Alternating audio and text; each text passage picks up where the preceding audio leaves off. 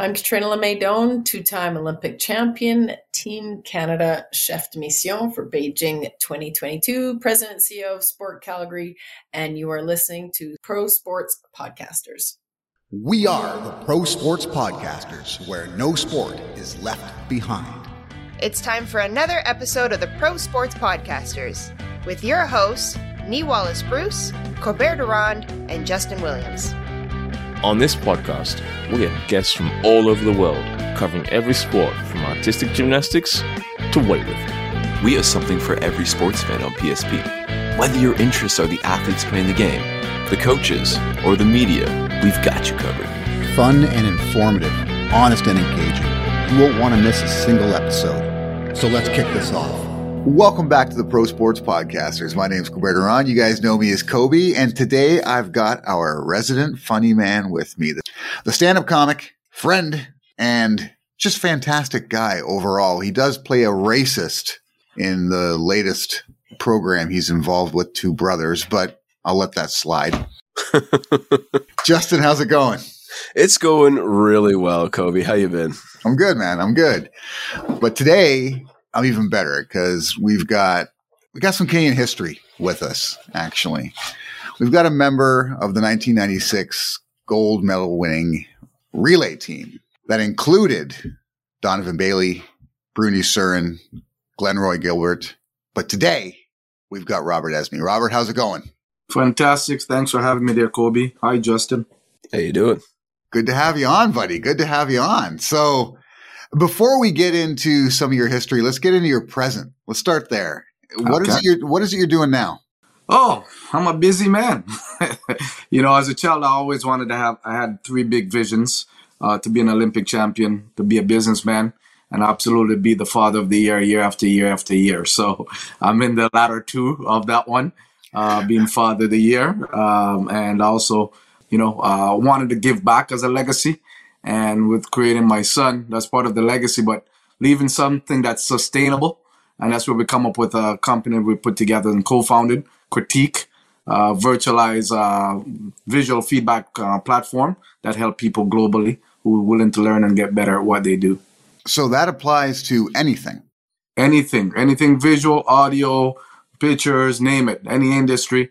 From business to sports to podcasting, because podcast is hard, people making a lot of mistakes. So the whole purpose of the platform is to cut those mistakes out and learn from the best and save yourself time. Now, is this a shoot off from your Air Blast Off Sports, or is this an entirely different project? An entire different project, which part of the legacy where I wanted to say if something should happen to me, what would I leave behind for the world to learn from and to grow. And that's deep to my core of helping people. So that's what it's about. On the other side of Air Blast Off, I help athletes attain closer to their athletic dreams and goals as well. So they have me quite balanced and quite busy. Well, that's awesome. That's awesome. That's amazing. Seem like such a busy guy over there. Do you ever find yourself worn thin and just kind of tired at the end of the day? Or do you still have that kind of young gung-ho energy? I don't know if you ever watch my Instagram. Sometime I'm up till 7 o'clock in the morning partying at my place. I'm going live because I have to think of when I'm on the East Coast. I have friends and families on the West Coast, England, Australia. So when I'm going live, I gotta cater to all those time zones. Oh my God! But overall, it's all about balancing and planning. My downtime and love and passion is music. Ever since a little boy, I remember I was in the country with my grandparents before I moved to Canada, and they built their own sound system. You could hear it from about 2-3 miles away. That boom, boom, boom, boom. And back then they had a Michael Jackson on the beat it. And I was like following the beat of the sound till I end up in a club. But overall, that's my downtime. So when I feel stressed or tired-ish, I just need to go back and unwind with the music and allow to help me recover spiritually and physically. Well, I mean, that makes me want to dance. I feel pretty good about that. So Kobe was talking about what you're doing now in your future / presence, but let's go back to the beginning, the humble beginnings, if you will. Mm-hmm. How did you learn that you had a gift for running and all the athletics that you can do? It was back in grade 7. I was speaking at my son's school yesterday, Black History, and that's where it all started. I was running in the hallway after school was closed, I told him, preparing for this indoor competition they had in the local arena. We had awarded the 1988 World Juniors in our city. Andre Cason was the big name that was going to run in that competition. And Sudbury hosted other Olympians, Carl Lewis, Ben Johnson, some of the greatest. So I ran into that meet and I won it. And I didn't know much that went with it, but one thing I knew, I wanted to continue that pathway. And I went out and found the best coach in the city, and he said, "You talk a lot. Whatever time you said you ran in the arena, that would have been a world record." And I'm jumping for joy. I broke a world record. And he's looking at me, this kid's an idiot, right? But I was very passionate. He went out to train and he killed me. I went back home. I came back the next day. He was looking at me. "You back for more?" I'm like, "Yes, I told you, I want a world record too," right? So that's when I knew I had the raw talent. But most importantly, I think I had the right mindset that this is what I want and this was what I want to attain. It didn't matter if he was helping me, I would find the help no matter what, because I was that determined. Wow. I love those kind of humble beginnings. Now, coming from Sudbury, yeah, I was there recently to do a couple comedy shows, but back when you were there, what was the thing to do in Sudbury? Was running the thing, or like what was it about? Back in my days, Sudbury was lit. L-I-T, as the young folks would say. Oh my God. Hockey was big here. High school basketball was big. We had a lot of potential superstars in the basketball world. Track and field was still small. It was just me doing my thing. Boxing was also big. I think in Sudbury in 1996, we had, 5 or 6 Olympians that came out of Northern Ontario, which was huge per capita in anywhere else in the world. So for me, we used to party here hard. We train hard and we party hard. We talk about a bit of house party. Just say people on the weekends used to travel from New York, Michigan, Toronto to come to Sudbury to party on the weekends. That's how party city we were back in the days. But now it's sort of a little bit of boring. That's why I create my own little fun. About once a month, I create my own little fun here at the house. But yeah, Sudbury used to be lit, sir. Very lit. Nice.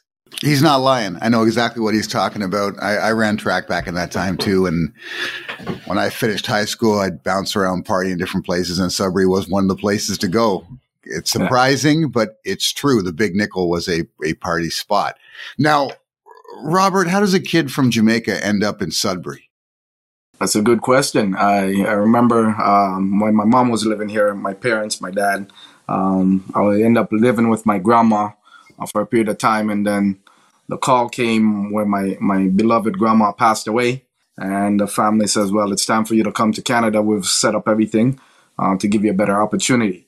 So I remember I got my plane ticket, my suit, my 3-piece suit. Boy, I looked so good with that 3-piece suit. With my little afro like Arnold from Different Strokes. I was pimping, right?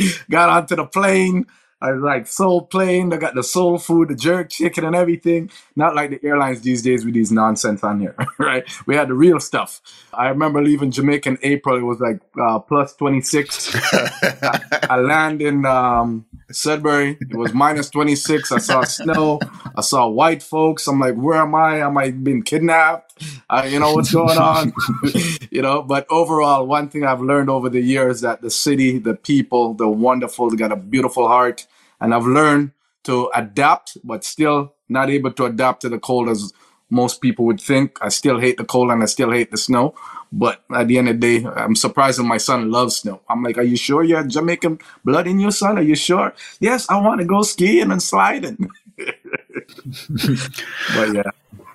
My mom's from Jamaica, so I'm actually born here, so I got the Jamaican blood in me as well. I don't like snow that much, although I got accustomed to it. But one thing that holds true, and it has for many, many years now, and it continues to be the case, is Jamaica produces the best sprinters. Mm-hmm. Now, in your time, was there any question to you about whether or not you would run for Jamaica or run for Canada? No, I chose back in 88 when I watched the Seoul Olympics, the Ben Johnson versus Carl Lewis. I remember the muscles, the glamour, everything around it. And, watching it with my mom, jumping on the bed like kids and celebrating the victory like all the other Canadians. And the next day, we heard about the drug bust and all that stuff. And I was heartbroken. I literally, I cried. And I at that moment, I said, I am going to run for Canada. I want to restore Canada's pride, Jamaica's name. And I put it on myself and the responsibility at that time that I'm going to create the new narrative of what the headline should be. Because I thought it was unfair that he's Canadian and Jamaica got slammed underneath the bus and all that stuff. And yes, I just came from Jamaica, so the wound was fresh for me. But I felt responsible where, as a Jamaican and now as a Canadian, to be Canadian citizen, it's my responsibility to help clean up that narrative and put it on the right path. So I took that quest, and that's part of my why I did track and field as well, is to be able to do that. And I'm very blessed to say that narrative was cleaned up and, put in the right light. Canada joy and pride was restored. Jamaica's name was restored. So I felt responsible that I wanted to do that as a young boy. Wow, that's a lot of responsibility to take on at that earliest stage. I never thought about it that way. I just felt heartbroken, and I need that pain was to stop, and I needed to see the pain in Canadian hearts and Jamaican hearts to be restored and regrow. And I felt at that time I'm the man that's chosen to do it. I felt I was chosen for the sport. Well, the healing happened. That's for sure. You enacted it. So talking about the Olympic journey, what was it like to get that call that you were selected to be in that roster? It was a very difficult time in my life. Remember, I went to Ottawa to work with one of the world's best therapists, and I had my legs, everything fine-tuned like a Formula One, like I have the right pit crew. And I went into 96, got in a bad car accident. The car was totaled, but I walked away. A snowy area in Toronto by Canada's Wonderland. And I didn't perform as well because the sort of a movement or shift in my body. And I ended up with a couple of injuries earlier in January. But I did run the Olympic standard, which was 10:18 back then. I showed up at the Olympic trials, and I won my semifinals. Glenroy won his, Bruni won his, Donovan won his, and Carlton Chambers won theirs. So all five of us were world ranked. So the rules in Canada was top two automatically. Third spot is chosen by the committee, and top 6 for the relay squad. So going into the finals, I hardly could move or breathe. I asked one of my other teammates if I could use their doctor at the time to adjust me and realign me because the pain was like pinching. They're like, yeah. But to then, no one touched me. I went to the starter and I said, sir, with respect, I can't go into the on your mark position because I can't get out of that position. Is it possible I can start standing up? He says, Robert, we love you, but the rules are the rules. Everybody must be on your marks in position. I looked up to the sky and I said, God, I know they're playing Russian roulette with my life here, but I will promise to behave and I promise to not be so chatty. Just help me make this team. Right. So I remember getting the blocks and I did my Our Father who art in heaven and all that stuff. And the starter says set. I came in a set position. The gun went and they left me in the blocks. Like I couldn't come out. I remember the first 40 meters of the track was different color. And the last 60 was a different color that was resurfaced. I remember when I crossed over the first 40, I saw everyone in front at least by 5-6 meters. All of a sudden, I felt the spirit took over my body and my feet started moving like the road runner. I went from 8, 7, 6, and I dipped in before the relay skate was over the finish line. And I ended up with 5th. And I looked up to the sky and said, thank you, Jesus, I made the relay team. I didn't make the individual, but I thought that's what my vision was, to win the 100-meter at the Olympics, because I envisioned running 9.84 6 years before. So when I saw Donovan ran that, I'm like, son of a bitch, that should have been mine. And then, I said, well, I only had one event. And going into the relay, there was so much drama was happening to try to keep me off the team because I'm the only person that don't train with the team. I train in Sudbury and I do my own thing. I have my own crew. right? So they figured they could have done it without me. But as I looked up to the sky one more time, and God says, "Don't worry, who God bless, no man curse." I said, "Don't worry, I'll leave it in your hands." And things starting to fall apart. God showed me, hey, I'm the most powerful man on this planet. So he says, your turn is about to happen. And then I heard it was time for me to run the finals. And yes, I wanted to give them my middle finger straight out because I know I earned my position, especially after the trials. You have to re-rank, and I was ranked third in the country, right? And I just accepted the opportunity, be humbled. But when I look back at the whole scenario I think I was more appreciative that happened to me because I was able to learn and view from a different lens and realize what was needed for us to win that gold medal. And I'm blessed in a sense it happened, because if that didn't happen, we probably wouldn't have been in the mind space and the physical aspect to contribute to bring that gold home. Wow, that is a story. Do you still talk to your running mates? I speak with Bruni quite often, and you know, Bruni is like a mogul, a business mogul. I remember as a child, he was one of the closest person to me, like a brother. That relationship was, tainted over the years, but I'm very blessed to be able to reconnect with him in that manner where we can talk almost every month or weekly if we need to, and mentor each other and help each other in our outside of track and field stuff. Bruni, Glenroy, we talk once in a while. Glenroy once in a while. Donovan, so, right? My personality is more Bruni's type of scenario, and Carlton and I will probably talk every couple months to make sure we're doing okay and help each other where we can. Wow, I love the camaraderie in that. That makes me happy. Yeah, Robert, you were not originally selected to be part of the final group that ran the 4x100 meter relay in the Olympics, correct? Correct. That's right. So how was it that you were selected for that final run then? Well, on paper, after the Olympic trials, the rules were in Canada, you have to run within that relay, at least a week before the relay started. You have an opportunity to re-race. During that time, I only had one competition to be re-ranked in the country. So right before the Olympics started, there was a pre-Olympic race in, I think it was Carolina. Okay. And I ended up winning it with 10:30. So that now currently ranked me number one in the country. Donovan ran, and he ended up with a world record. So he now moves to the number one spot. Bruni, I think, ran 10:0 something. He moved to the number 2 spot. I remain in the number 3 spot. Number 4 was Glenroy Gilbert, I think with 10:31 or something like that. And Carlton Chambers, based on his events and stuff, he would end up in the 5th position. So ideally, I earned the position to run when the relay started. But because, as I said, I wasn't with that group, the management group, and I'm your friend type of guy because I'm here to kick your ass. I'm not here to be your friend. Yeah. Concept. I'm here to compete. So that they figured they could do it without me, and with the powers to be, the head coach at the time, I guess he was playing all different sides for his own interests. Okay. And then they're trying to squeeze me as much as possible psychologically, emotionally. They try to really did a bad number on me. But overall, as I mentioned, who God bless, no man curse.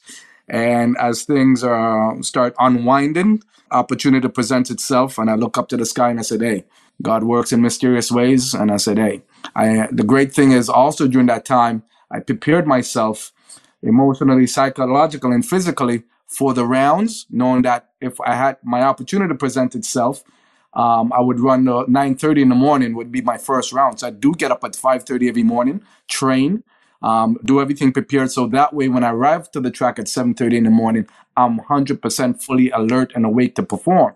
While I know most competitors is still sleeping and physically they may be there, but psychologically they won't be there. So all that stuff, I was preparing myself for that opportunity.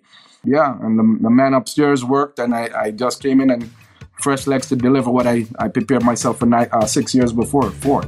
BetUS Sportsbook is your ultimate destination for online betting. With sports betting, live betting, racebook, online slots, and online casino. It's available across the US and Canada. Use the code PSP to receive a massive sign-up bonus. Now, there was a lot of chatter from the American team leading up to that event that they were going to beat you. Yes. Okay. And actually most of the analysts had picked them as the favorites as well. Yes.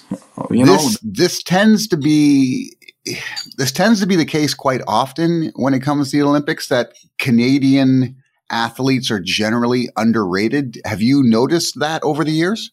Absolutely. And that will always continue, especially when they listen to the media and the hype. And if you notice, a lot of my interviews that I'll do leading up to a major games, I'm always 99% precise. People always tell me go to Vegas. I love speed. I love everything about speed. I can read what a person will run by their body language, the movement, the whole 9 yards. So I'm fascinated with everything around speed. So when they say nay, they just call me and I tell you what the order is and who's going to run what time. Way in advance before the actual run. And they're like, how do you know? Because I said, listen, man, I've been blessed with a gift since a child, the gifts of speed, right? So overall, with all the stuff that was happening around there, I knew for a fact, as long as I'm in that blocks, we were gonna win. One thing I knew for a fact, we were not the fastest team on paper, but I knew for a fact with our mental state, our 4 Caribbean and the competitiveness that we are, when we can really put things aside and say, hey, why are we here? Are we here for a gold medal? And as long as we all say yes, yes, yes, yes, the rest is easy to execute. We just do the best we can with our individual leg to contribute to the full success as we want a gold medal. We're not coming to the United States to leave. It's their backyard. We're going to embarrass them, right? We're coming in from World Championships. I know how to contain the first leg with the psychological piece, because he's a energy psychological type of a sprinter that makes 2 of us and only one man can run the show. And I decide I'm going to run the show, not him. And I showed him the year before. We're planning to show him again. And we're going to show him again after that. We like to spank people. We're Jamaican. We'll spank your ass from left to right. I'll bring you back and forth and spank you 2 more times. Let your parents go home and spank you on top of it. That's how we roll. Now, that confidence and conviction, that mental strength, is that what you're trying to teach in this new project you've got going? Absolutely. With the air blast off, I've always told them athletically, you're in training, you're working about 80% of your physical capacity, 20% mental. As soon as you get to competition, it switches. And who's mentally prepared? I train athletes not to go compete and win different meets. I train them for championships. I've never walked into the championship without a medal, right? I'm just that type of DNA. Everything that you've done before then, it's life lessons. You're going to win some, you're going to lose some. It's what lessons can you take away? And then when it counts that moment, how can you bring it? And that becomes a psychological piece. We're going to a meet this weekend. The first thing that they're getting on their email is a couple motivational mindset video, because I need to set the tone of the weekend and what the purpose is. Once we get there, all the other stuff becomes soft stuff and fluff for me to just make sure they're psychologically, it's their decision and they're feeling great. But I'm planting the seed from way in advance. And I want to be able to do that with critique. I want to be able to give people the opportunity to continue to learn and develop. But we all need help, including myself as an expert. I seek other experts for areas where I'm not good at. So that way it can get better. And that's why I want to make sure that legacy, if something should happen to me, it's there for the rest of our lifetime, and change the whole feedback platform of how people learn. I want to disrupt that whole space and become the number one feedback platform globally within the next 3 years or less. That's awesome. That is awesome, man. I'm on it. I'm 100% behind that. Yeah, I mean, I want some motivational stuff before I step on stage every night. That'd be beneficial to me. So you still live in Sudbury, am I correct? That's right. I was in Vancouver for 20-something years, created a wonderful family. But, I'm a mama's boy, so mama wouldn't move to Vancouver, right? But overall, I said I will always drop anything and just be there for her every step of the way. As she reached the age where now, in our culture, we say twice an adult, once a child. So she's reached adult both times. So now she's into the child mindset, and I must be there and will be there for her till her last breath. And I will do whatever it takes to pivot and regroup and make sure I'm there every step of the way for her, because she would have done that for me, and she's done that for me as a child. So it's my obligation and to make sure that happens. It's my child obligation to see them going through that and me going through that. So when I get older, I tell them, I will not be in a nursing home. You're gonna do what I do for grandma, right? So if you go put me in a nursing home, my nurse is gonna be very rich by the time she's done. I love that. My dad used to say that too. He's like, I'm not going to a nursing home. I'm going in your home. That's where I'm going to be. Or next door to me, you know. My mom wouldn't come in. Like, we will talk about moving together a couple of times, but she has certain expectation. I have certain expectations. So guess what? Live next door to me, then we're good. Then you have your own house, and I can go back and forth, right? So that's how we look at it. Are you physically next door to your mom? 5 minutes away. Oh, that's not bad at all then. Yeah, we'll see her every day and all that stuff. And when she comes over and sleep and all that stuff, because she likes to have her own rules. And I say, hey, it's your house, your rules. I come to your house. I respect your rule. You come to mine. I have certain rules in my house. So that way we both can coexist. That is facts. Now, I was creeping you before the interview and obviously read your Wikipedia page, which is so cool that you have a Wikipedia page, by the way. Like, that's some special stuff. I don't know who created that, but yeah. That's a Justin life goal right there. Oh, facts, 100%. I want my own Wikipedia page. One day we'll get there. Google still thinks we're a rock band, but we'll figure that out in time. And I read that apparently your gold medal was stolen. Is that true? Yeah, I did some presentation in the Caribbean. It was a long trip. So I came off a cruise ship, and then I had another event in Vancouver. So I was up all night cruising the Caribbean. We got into Vancouver. Then I went to do the next presentation. And on my way home, I'm like, okay, I'm so exhausted. I'm like, because drinking and driving is bad. Smoking and driving is bad. Tired and driving is also bad. So I'm like, I quickly pulled up to my house and I put everything underneath my seat. Because I just went in, I had to go sleep like right now. So as soon as I got there, I was out like a light. Then my phone rang on my crew like, hey, you're supposed to meet us at the club, but stuff, you're coming by. I'm like, all right, fine. So I got up, jumped, went there. And when I got there, I was there for like maybe 15, 20 minutes. When I came on, I'm like, why is my door open? Because I know I locked it. Right?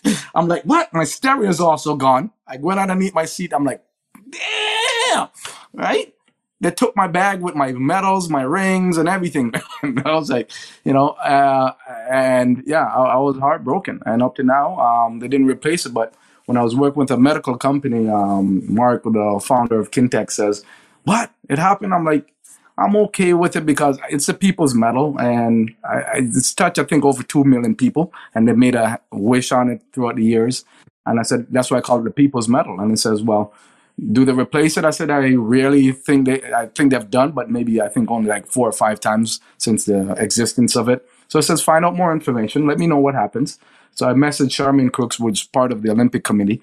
And she says, yeah, they're able to replace it at a cost and stuff. And I went back and let them know. And it's like, yeah, give me all the information. And by the time I realized, I got a phone call from Customs Canada, says I have something to declare. So when I got there, like, what is this? Like, it's a medal. So how much does it worth? Because you have to pay duty. I'm like, I think something like $100. So I just pay the duty at $100. If I say like $1 million, oh my gosh, his credit card would have been blown up. But overall, and Mark, he found that it was the right thing to do, I guess, because it's the People's Medal, and he says you should have a replacement, right? So, as I said, he went above and beyond, and I enjoyed working for that company for like 7 years. But yeah, a phenomenal company, a phenomenal guy. And those are, I try to surround myself with superstar leaders and mentor, and who also mentored me in the business side to learn more about business. So, I was very blessed to meet him. That's amazing. And last question before I pass you off to Kobe. I could sit here all night and just ask you questions. Like this is, anyways, getting inducted into the Hall of Fame. Yeah. Talk us through that. How was that? How was that phone call? How were you feeling? Did somebody steal something?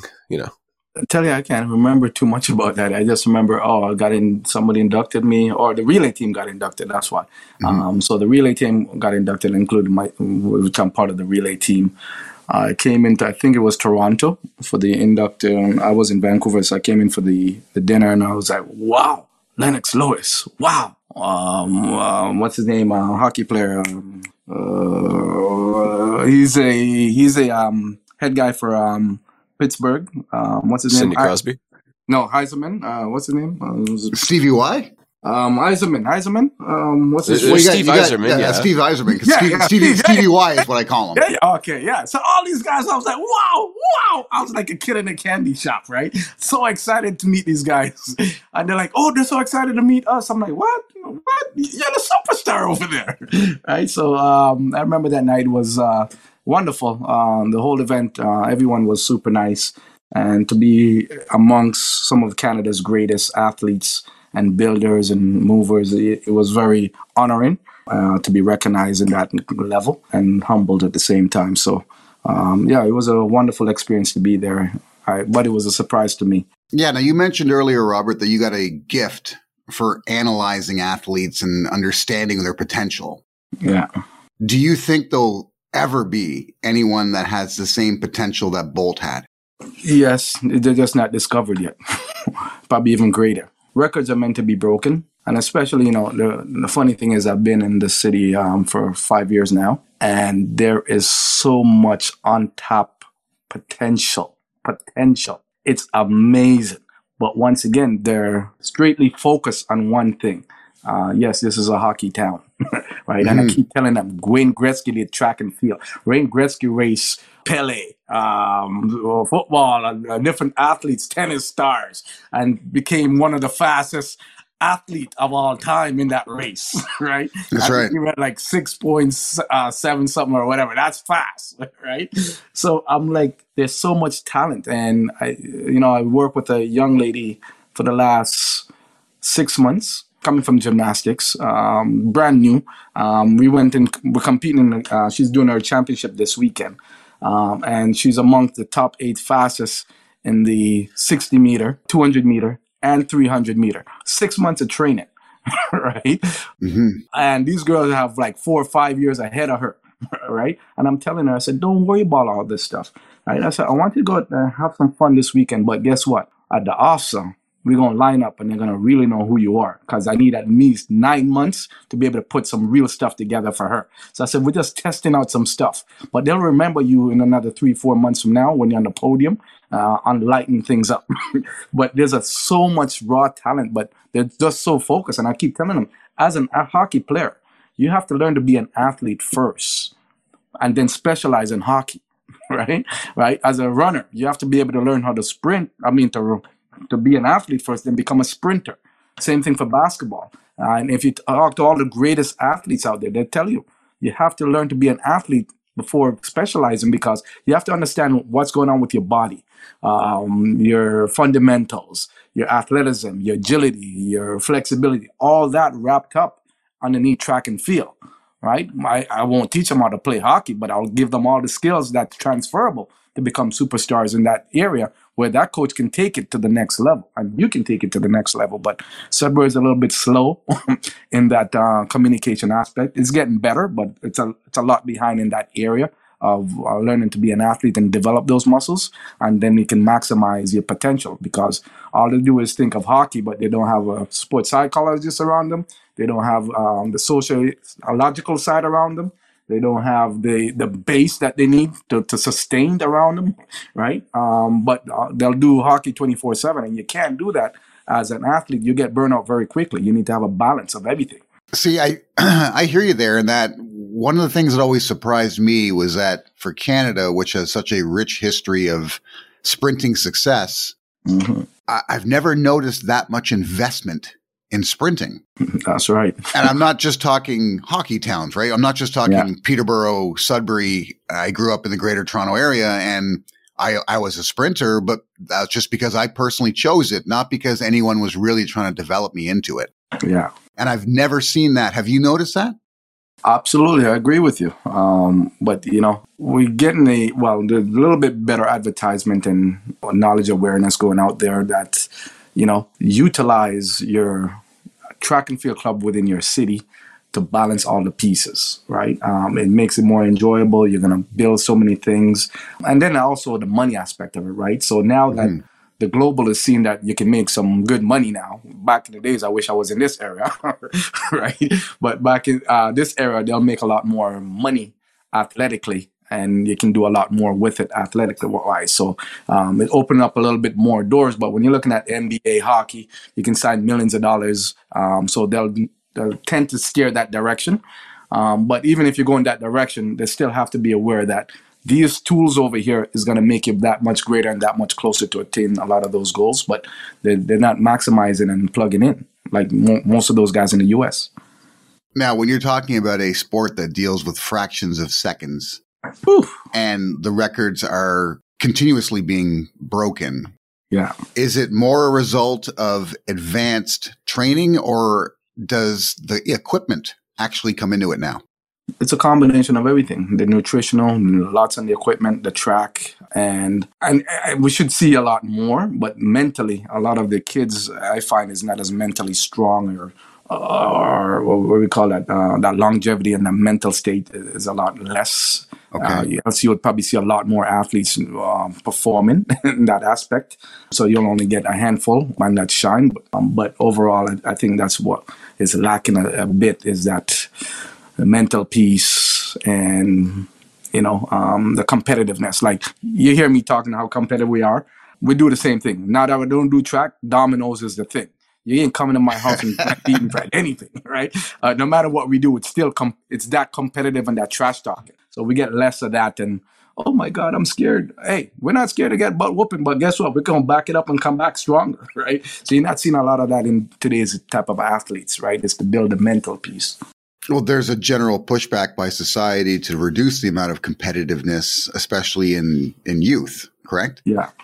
Oh no, my program is designed. Hey, we're here to perform. So if you want to participate, you need to join a different program. You got a different mindset. There's no participation trophy? No, not in my program. my participation is you learning. You losing, you learning. And you're going to go right from the track, right to the classroom, right to the job. Anything that you do, you are an individual that you must compete against another person in a job for that same position. You must compete to make that team like someone else. Anything you do in your life, once you're born, it's a competition. It's that simple. So you need to learn all the ropes, the win and the losing, the sustain and the consistency, all that you must learn is part of life for you to survive today's world these days. Justin, as our resident millennial, how do you feel about that? I'm all about it, because keep in mind, I was born in the 90s, but I was raised in the 60s, right? Like, my parents didn't give me an allowance. They gave me a shovel, and they're like, there's driveways to be shoveled if you want money. Yeah.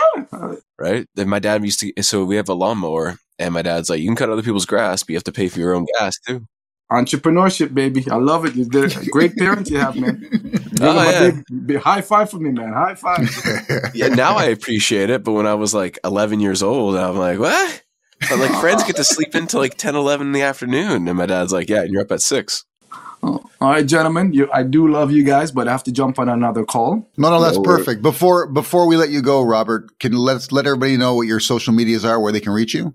Oh, just type in my name, Robert Esmie, or you can go business, robertesmie.com, airblastoff.com, and critique. For anything feedback, getting better, critique.com. We're happy to help. We've got experts all over the globe ready to help you. All different levels, different prices. At the end of the day, let's get better together, and why not come with critique? Fantastic, buddy. You're the third of the 4 that I've spoken to. The one I haven't spoken to yet is Glenroy Gilbert, so that's next on my list. There you go. All right. If I can reach out to him for you and let you know, I'll make that happen for you. Would appreciate it, man. That's part of the dream, man, to finish the whole relay team, guy. That's right. All right. God bless you. All right, man. You take care. God bless. All right. Bye-bye. Bye.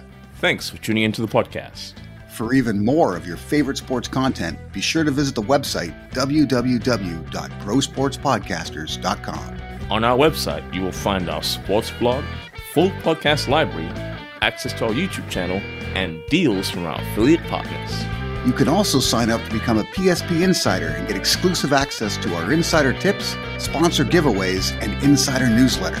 So don't miss out on the full Pro Sports Podcasters experience, where no sport is left behind.